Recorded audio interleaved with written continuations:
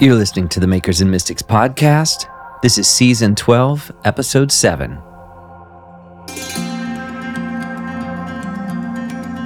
So far on this season of the podcast, we've touched on aspects of art and identity, such as how place impacts our sense of self, how changing circumstances and a growing family impacts our identity as artists.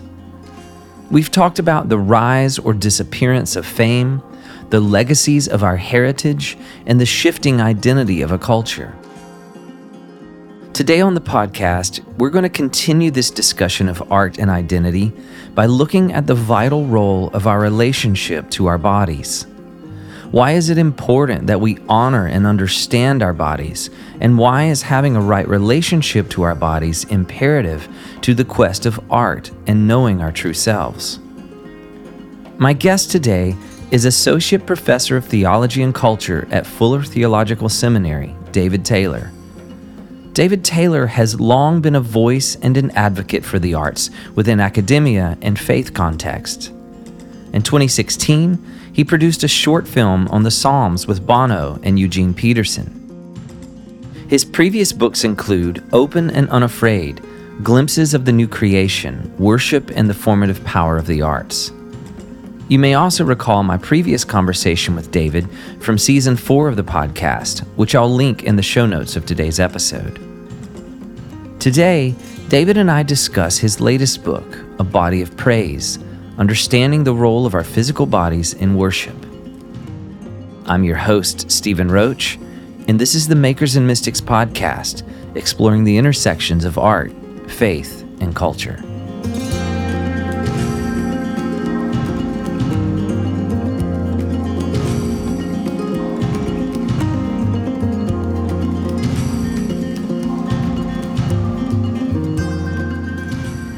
David, thank you so much for joining me on the Makers and Mystics podcast. It's a joy to have you back on the show with me. Thanks for having me. It's awesome to be back on. Well, I'm excited to talk with you today primarily about your new book, A Body of Praise, Understanding the Role of Our Physical Bodies in Worship. And I'd love to know why this book is important for this time and what prompted you to write it. Yeah, I have been an academic for 10 years, and I was a pastor for 10 years. And over the last, 20 some years, plus some years in school, I've observed that, let's just say, generally speaking, most Christians in North America suffer from either a deficient theology of the body or a defective theology of the body.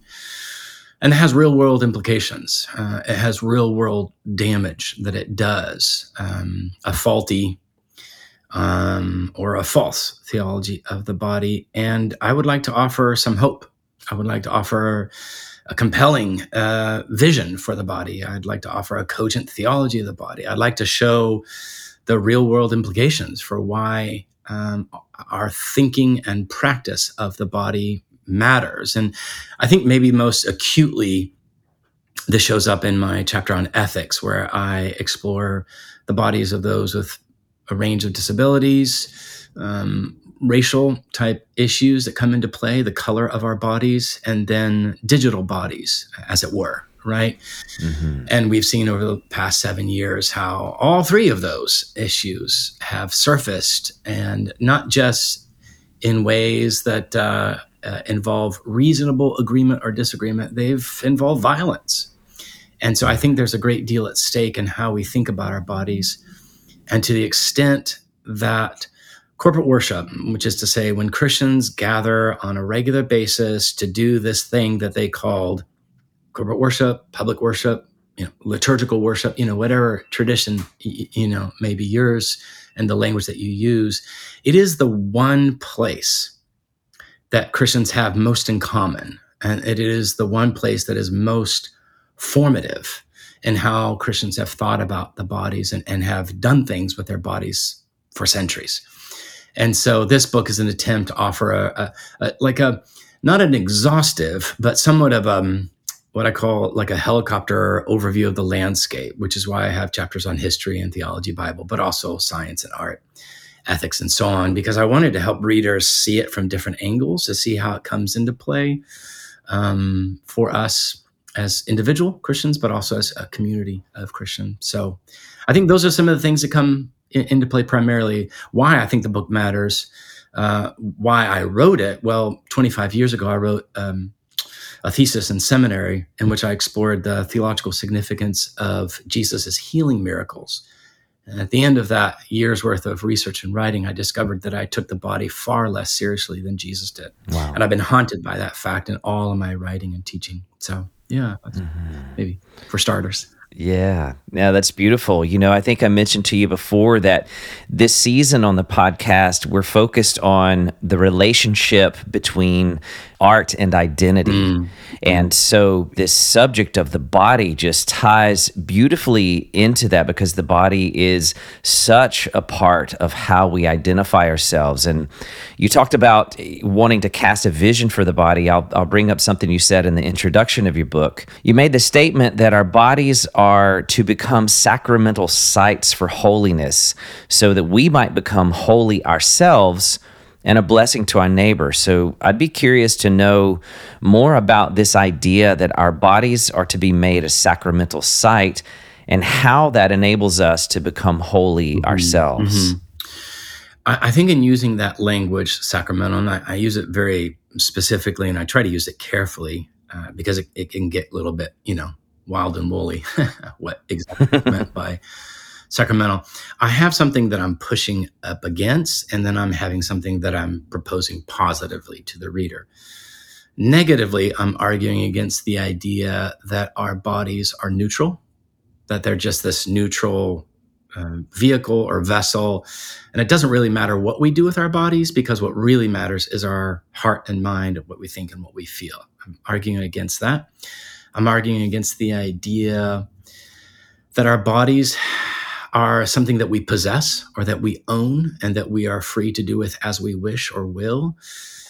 And positively, I'm arguing that our bodies belong to the body of Jesus, and that by the power of the Spirit, mystically, we have been incorporated into Jesus's very body, and thereby no longer freed to do what we will, as we wish, when we wish, how we wish with our bodies. Our bodies are now belong to something greater and truer, ontologically speaking, and that's Jesus's body.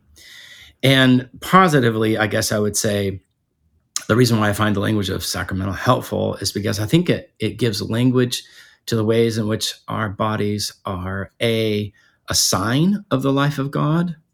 They are a picture of the image of God, and they are a taste of the grace of God. And so it is in and through our bodies that we become these ambulatory tabernacles where people get a chance to see and to hear and witness and taste and touch, as it were, the very body of Jesus, which I think is something, again, that we've discovered tragically over the last number of years, in as much as the bodies of Christians have not borne a faithful resemblance to the body of Jesus. And that has caused many, many young folks in particular to walk away from the body of Christ, which is to say the church, or they have walked away from the very body of Jesus, the faith. And so to the extent that we are willing to reckon with and then enter into fully the reality of all that our bodies signify, they play a positive and active role in the discipleship or the sanctification or the formation of our human life. So that would be, I guess, the main idea that I would be proposing to the reader. Mm-hmm. Well, it's interesting because on the one hand, we could say that the Christian faith is perhaps the most embodied religion in the world. The entire faith rests upon the idea of Word made flesh, and yet historically we've not always rightly related to our bodies, which you're pointing out. And, we've not always understood the role of our bodies in worship or in general. And in your book, you talk about how Christians have feared, distrusted, or despised the body even. But you're arguing for an understanding of the body as a meaningful way to engage God in worship. So tell me how trusting and honoring our bodies aids in a healthy spiritual practice. Yeah, maybe for starters, I would begin with the idea that God in Christ is this icon of care-filled touch. And you could say, in the very beginning, in the formation of the human creature, we are handled with care. There's that language of God manipulating, dust, mud. And it is the image of a loving and gracious crafter. And out of that loving, gracious, care-filled handling of earth, human beings come into being. And in Jesus, we see one who is himself care-filled in his mother's womb. He experiences this comprehensive care-filled touch of his mother, and then he plays out that that experience in the womb, as it were, in his own life and ministry.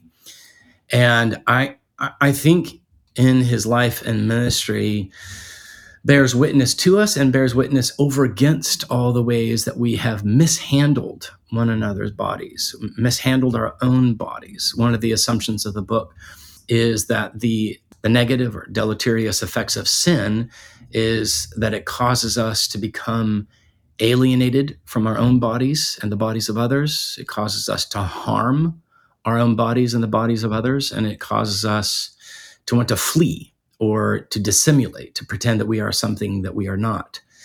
And Jesus is the one who's in the business of helping us to become at home in our bodies. So what we do with our bodies at all times, in every sphere of our lives matters. But in worship, standing is not simply something we do because, I don't know, I guess there is a Bible verse that says stand. Christians have stood, throughout the centuries.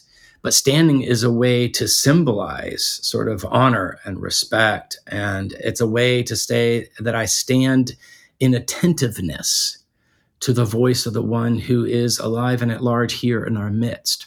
So to sit slouched with my arms crossed is a very difficult posture in which to experience that kind of attentiveness. The same way that kneeling or prostrating or silence can be a way of orienting our body or disposing our body to be able to really listen at greater depths to the voice of the Spirit, to our own bodies, to a voice of what may be happening around us. In the same way that I would say that exuberant praise, the maximal expressive, use of our bodies is a way to enter into the maximalist praise of all of creation. And it may or may not have anything to do with our personality type, or whether we are introverted or extroverted, or whether we feel it in the moment or not. So much of our lives, relationally speaking, possibly also occupationally speaking, involves things that we do with our bodies, regardless of our personalities. And it's not that God does not love to work in and through our personalities. But when I got into a fight with my wife a few weeks ago, and we were trying to reconcile and come to some clarity, and at the end of this, spirited conversation, I tell her with my words, we're going to be fine. We're going to be okay. But my arms are crossed. I'm not giving her eye contact. My body's held against her. And she's like, I hear what you're saying, but your body is saying the exact opposite. And so then I actively move my body 3 steps forward. I uncross my arms. And then I did that terrifically difficult act of getting eye contact with one who had kind of, irked me. And then she said, okay, I feel seen and heard because your whole self is attending. Yes. And I think that plays itself out in our gathered worship week after week. What we do in our bodies can reshape, reform our thoughts, our feelings, our wills, the way that we conduct ourselves in the world.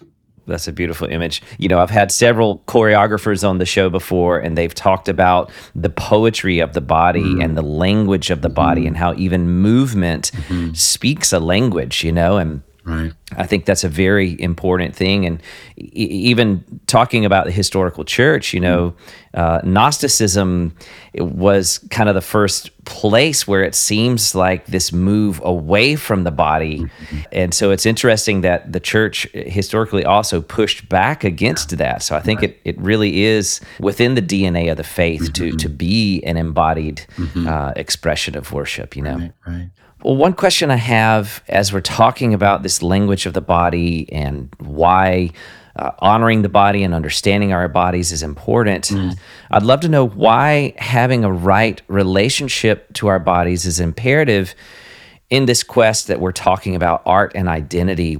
Why is having a right relationship to our bodies important to know and understand our true selves?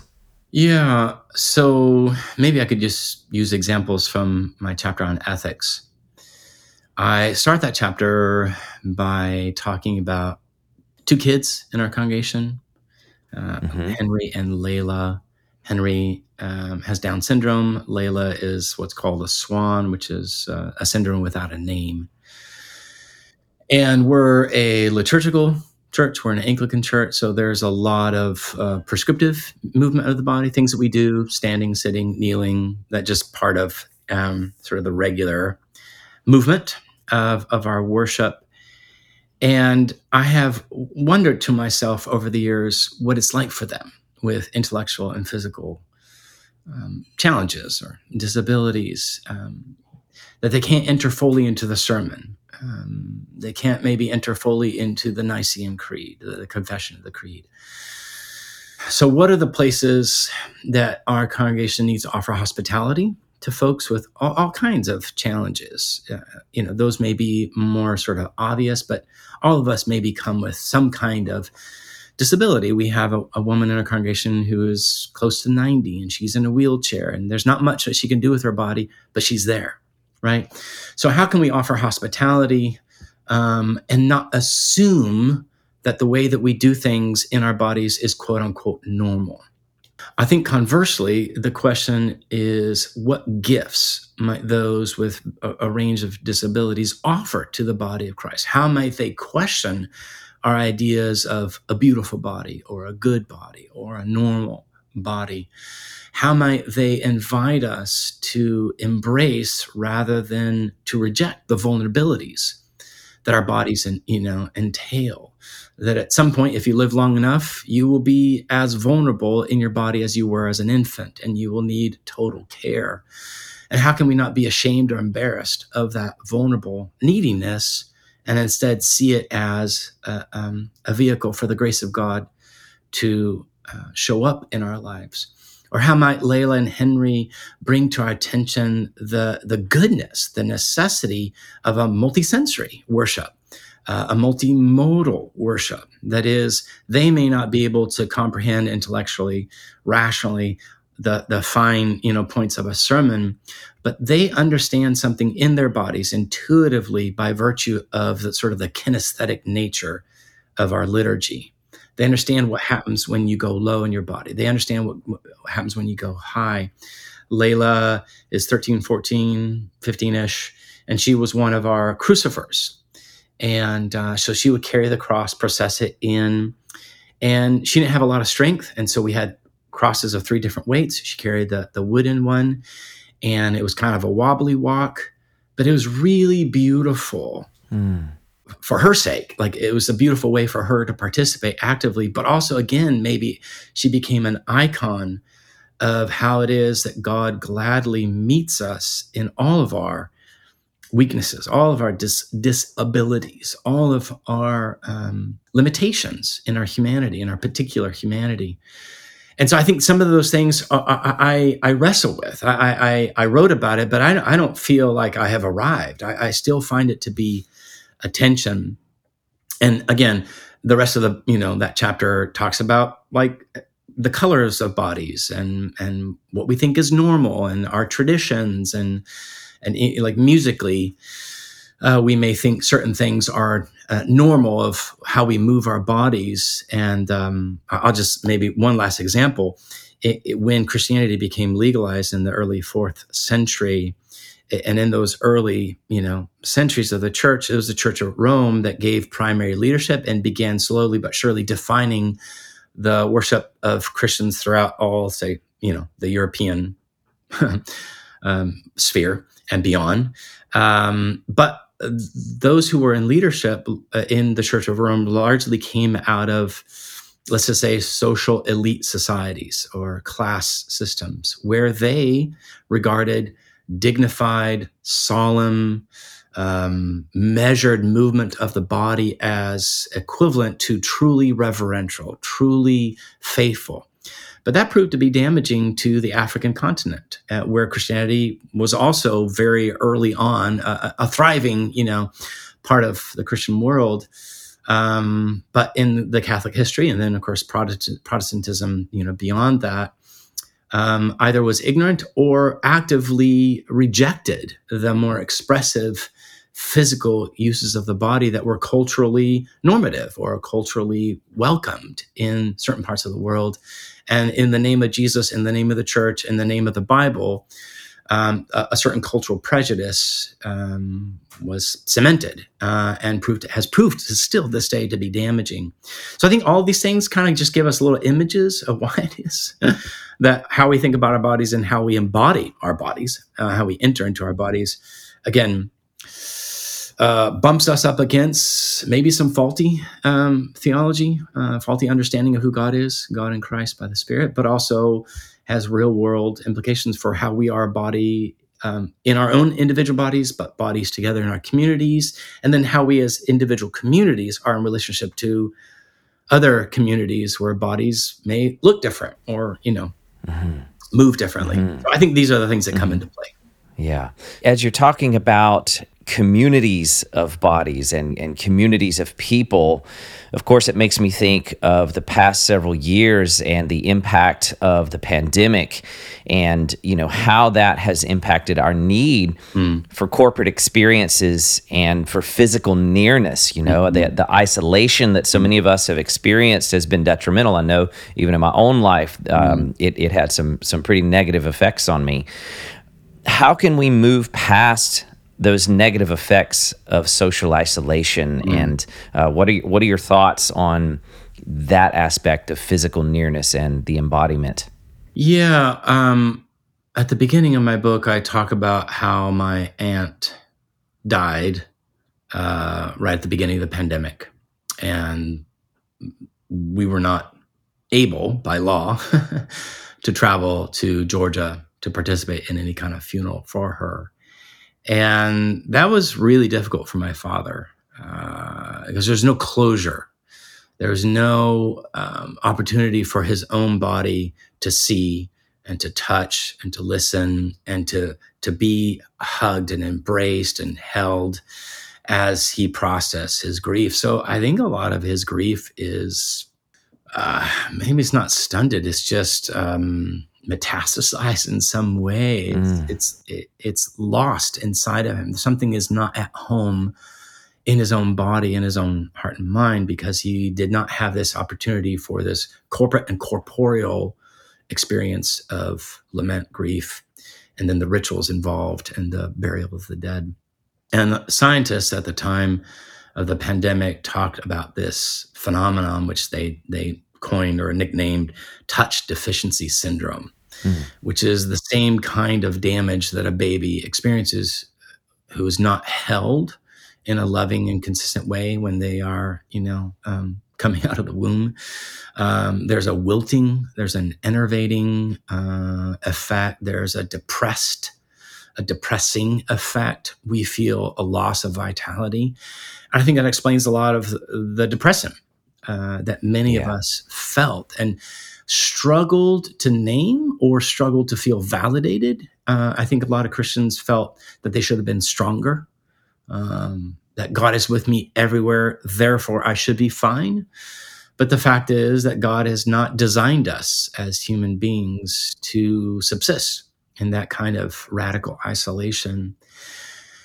I think sort of the demented effect, the compounding demented effect of the pandemic is that even though we craved, community and meaningful positive touch, many of us got used to that isolation, got used to doing it on our own. And then that sort of turned into this negative inertia to return to community. It was just more convenient to stay at home. And in my chapter on the sciences, I talk about how scientists describe what happens to human beings neurally and physiologically when we sing together in the same physical space, that it has this neural coupling effect, that it binds us, that it taps into a whole range of hormones that forge in us a sense of at-homeness, a sense of belonging, a sense of kinship, a sense of being of well-being. Which I think it explains the reason why Taylor Swift's concerts are so massively popular. In addition to other music festivals, people are craving that embodied communal experience because something happens to us. A lot of people don't have language for that. Scientists do. And so I take advantage of all the scientific research to help us understand why it is that there is this non-substitutable power forging a sense of at-homeness in our own selves, but also kinship, belonging when we sing together or move our bodies together. And I think church leaders, ministry leaders have this tremendous opportunity perhaps to reimagine or to infuse a freshness into how we experience that together. Maybe there are some things that we could let go of. That we used to do, we quote unquote always did. But what if there were fresh opportunities for meaningful shared silence? What if there are opportunities for meaningful shared noise? Psalms say, make a joyful noise. There is there is scientific evidence that backs up the positive endorphin rush that we experience at a sporting event when something happens and we all leap and our bodies are fully given over to this joy, and we're yelling and we have this sense of, yes, it is great to be alive. Well, might that not also be a wonderful opportunity for us in corporate worship? So those are some of the things that come to mind on that question. Oh, no, that's really good. That's really good. It actually ties into what my next question is regarding the arts. And, as you're talking about, Taylor Swift concerts and corporate singing and just coming together, the arts really do facilitate community and really do facilitate coming together. I'd be curious to know, in your view, why the arts are important. And maybe you've already begun to answer that a little bit, but why the arts are important in this discussion of right relationship to our body. And then a follow-up question, how the arts can facilitate healthy relationship to our bodies. Yeah. I think one of the fundamental gifts of the arts is that they bring us into an intentional and intensive experience of the aesthetic dimension of our humanity. And I explain that in the book, but by that I mean our sensory faculties, our emotional or affective faculties, our imaginative faculties, and our capacity to generate metaphors as a way to make meaning of the world. And so all art fundamentally, I suggest, is metaphorical in nature. It is saying the world is, as it were, like this. And so let's take the experience of sadness. We all have things in our lives, if you live long enough, that cause us to feel sad. So then the question is, how does somebody become reconciled to the grief, handle their grief in a healthy, fruitful kind of way? And there are lots of helps. The arts are not the only one, but one of the things that the arts do uniquely is that they take sensory things as a way to help make sense of senseless things. So Mozart's Requiem is this work of music in a classical musical register that takes a listener on this journey through time, through sort of the contours of grief. And by the end of it, hopefully, a person's entire self, including their thoughts, will have experienced a sense of being at home because this work of music is beautiful, or it's a whole. But Mozart isn't the only kind of music. There are spirituals or gospel songs. There's Irish keening. There are all kinds of different musical styles or media or registers that bring us into unique journeys through time of making sense of grief, and that enable all the discordant parts of our inner life to find a sense of being at home. And so I think that is the unique gift that art, that's like the thing that art does. If you were to lift the hood of the engine on a work of art, I would say, I think that's what's happening.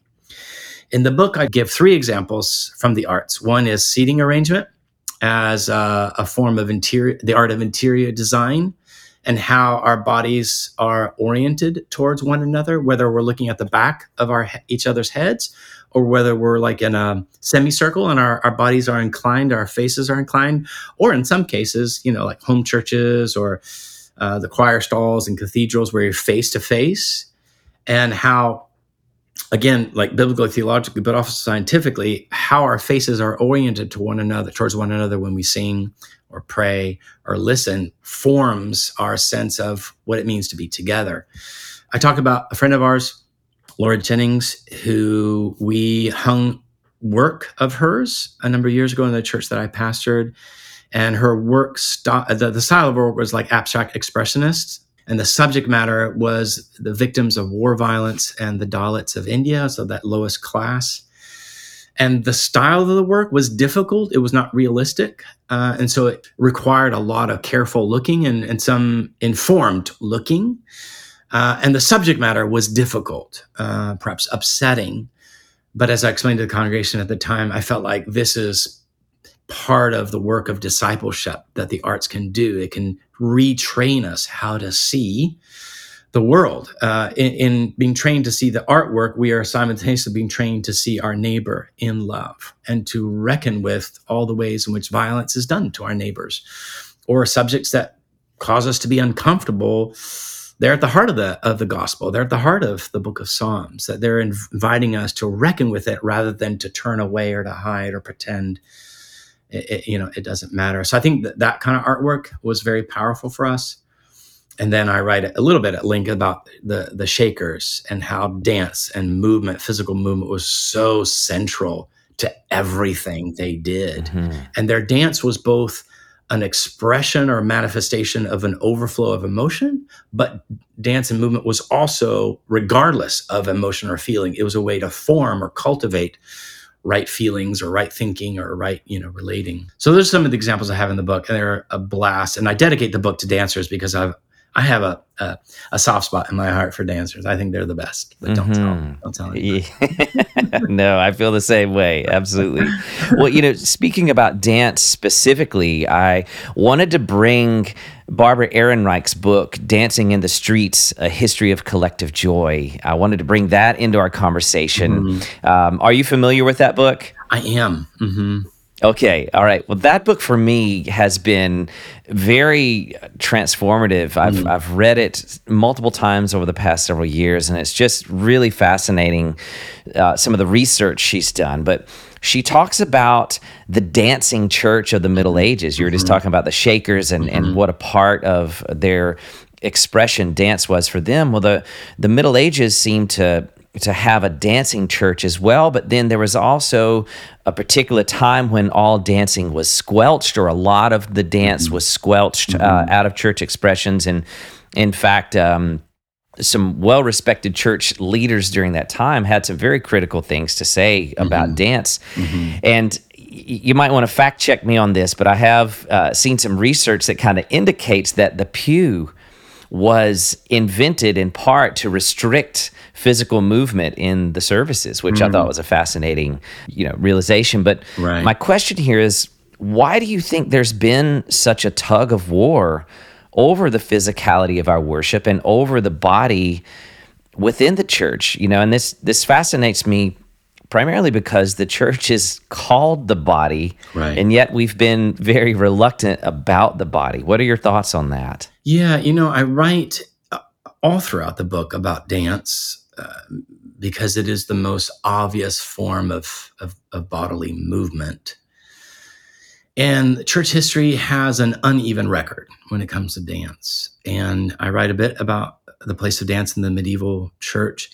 I think one of the things that's important maybe to keep in mind is that the kinds of ritualized dances that marked the worship life of medieval Christians largely took place outside of like the mass, like corporate worship itself. They were like para-liturgical kind of components.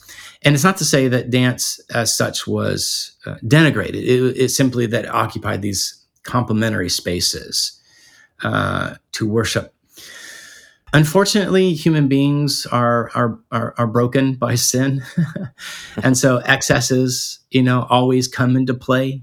They always have. St. Paul drew attention to some excesses. The prophets drew attention to excesses. Every generation, has to address them.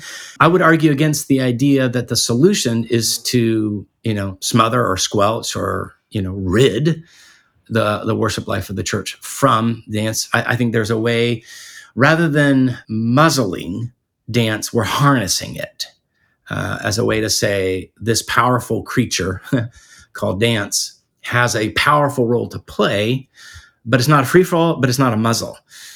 And unfortunately, Christians have been burdened by bad exegesis, bad readings of Scripture, bad readings of specific texts, like the language of a body of death shows up in Romans 7, or the language of the flesh, or Jesus' comment that the flesh counts for nothing. So in the book, I'm definitely offering fresh counter readings, to these texts, and saying, in as much as we've gotten these texts wrong, they have then translated into pretty poor attitudes towards bodies in general, dance in particular, and the bodies of women especially, to the extent that women have been associated with like the emotional, the affective, the expressive, by virtue of giving birth, like being intuitively in tune with their bodies. And men have historically, been thought to be like the more rational, the cool. And I think that's pretty bad theology, bad anthropology. And we have to, every generation has to resist those, tendencies, whether it's like in the contemporary idea, 20th century, that boys don't cry. I think that's pretty bad. It's been very damaging to communities. It's been very damaging to women, to men and to women. And so we have to fight and resist this kind of mentality and invite a more faithful reading of Scripture, a more faithful understanding of who the triune God is, and then a more faithful practice that also honors the cultural contextual nature of worship, that we don't need to expect or assume that every Christian in every part of history and every part of the global world will use our bodies in the exact same way. But I think there are some things that are fundamentally true and good about the movement of our bodies. And I think Barbara's book, brings to our attention in very wonderful, colorful, specific ways the manner in which, the dancing body has been both revolutionary over against, false, cultural systems, but has also been reformative.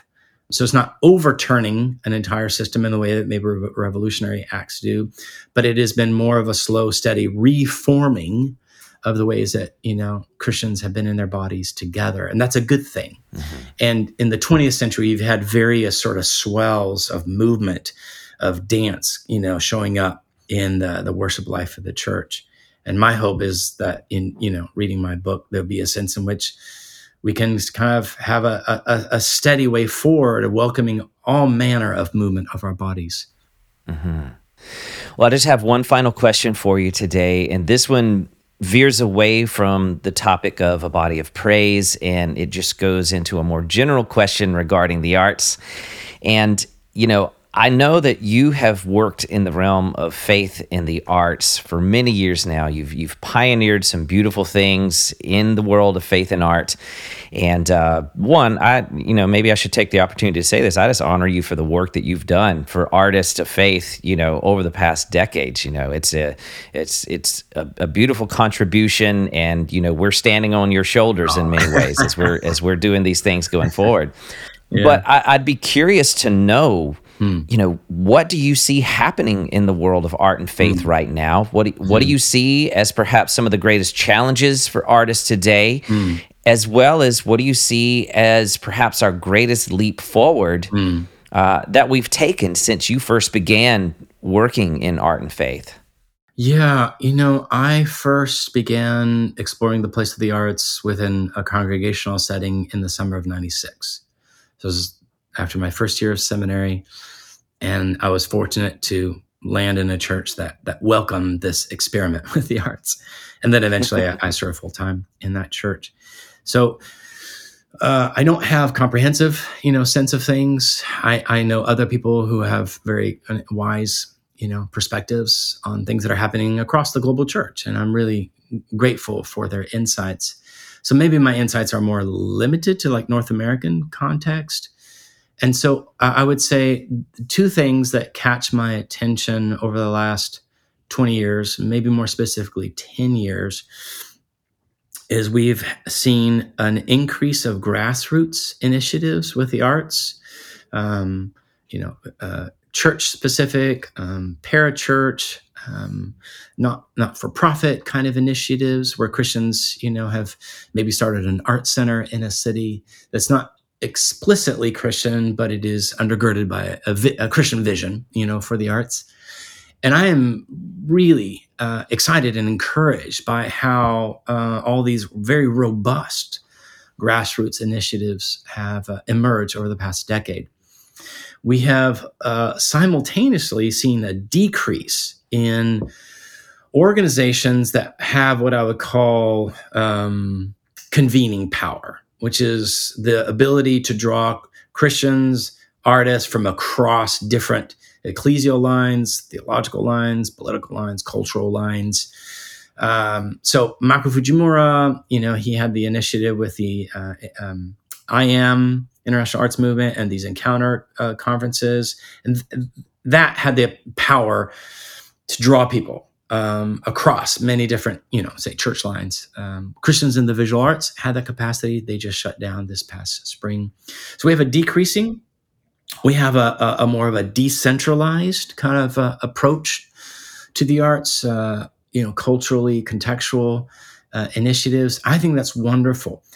I think maybe the dangers that each of them possess is the danger of all sorts of grassroots initiatives is the danger of tribalism, that all these grassroots communities don't know about any other, communities that are doing things, and perhaps it makes it easier to define oneself over against, others, or you hear whispers and rumors of other initiatives, and you might find yourself perceiving them with suspicion. And I think that's maybe the loss that we've experienced with the loss of these large organizations that have the ability to draw Christians, together across lines.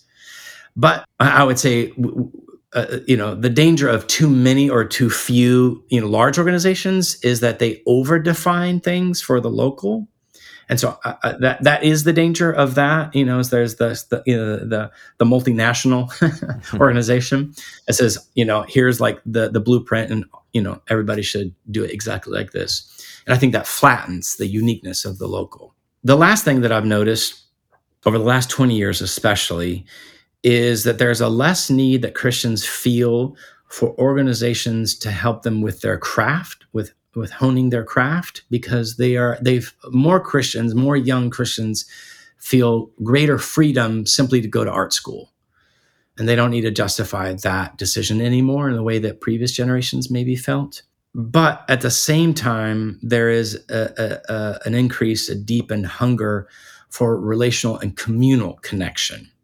So fewer Christians feel the need for an organization to help them hone their craft or to become an actual practicing, artist, but they have not lost, and they maybe feel even more acutely the need for community, because perhaps they go to art school, undergrad, or an MFA of one sort or another, and they're the only Christian in that department, and then they feel their isolation very, intently, and they need that community with others. So I think, Makers and Mystics is an example of a an initiative that is meeting a very, very real, substantive need for community. So I think that's interesting to me. And I look at it in kind of larger historical trajectories. And I think there's nothing really new under the sun. But there are some wonderful opportunities for our time, to press into these things and perhaps to perhaps welcome more purposefully the voice of the global church, how artists in different parts of the world are exploring things. I think there's a lot of wisdom that, they could offer us in North America. Beautiful, beautiful. A lot for me to think on there. Well, as we go, tell us quickly what's next for David Taylor. Well, I am on sabbatical this fall. So I'm relieved of teaching responsibilities, and I will begin writing a book that I have wanted to write for a very long time, and it's on the vocation of artists. Wonderful. So I teach a course at Fuller Seminary on the vocation of artists. I have, talked about it in many places. I have files that are hidden deep on my computer hard drive, and I'm really excited to begin writing that book. So that's what's next. Amazing. Yeah. Amazing. Well, I look forward to that one. We'll have you back on the show when that one comes out. David, thank you so much for joining me today, for spending this time with us, for sharing your wisdom and insights. And we'll put links in the show notes of this episode so people can connect with you and pick up your book. And wish you the best, man. Thanks for coming on today. Thanks, Stephen. I appreciate that. Thank you so much for listening to the Makers and Mystics podcast. If you've been inspired by today's episode, please consider showing your support by heading over to patreon.com/makersandmystics and join our creative collective. Your generosity enables us to continue as a voice and an advocate for the arts. We'll see you again next week, and as always, keep creating. The world needs your art.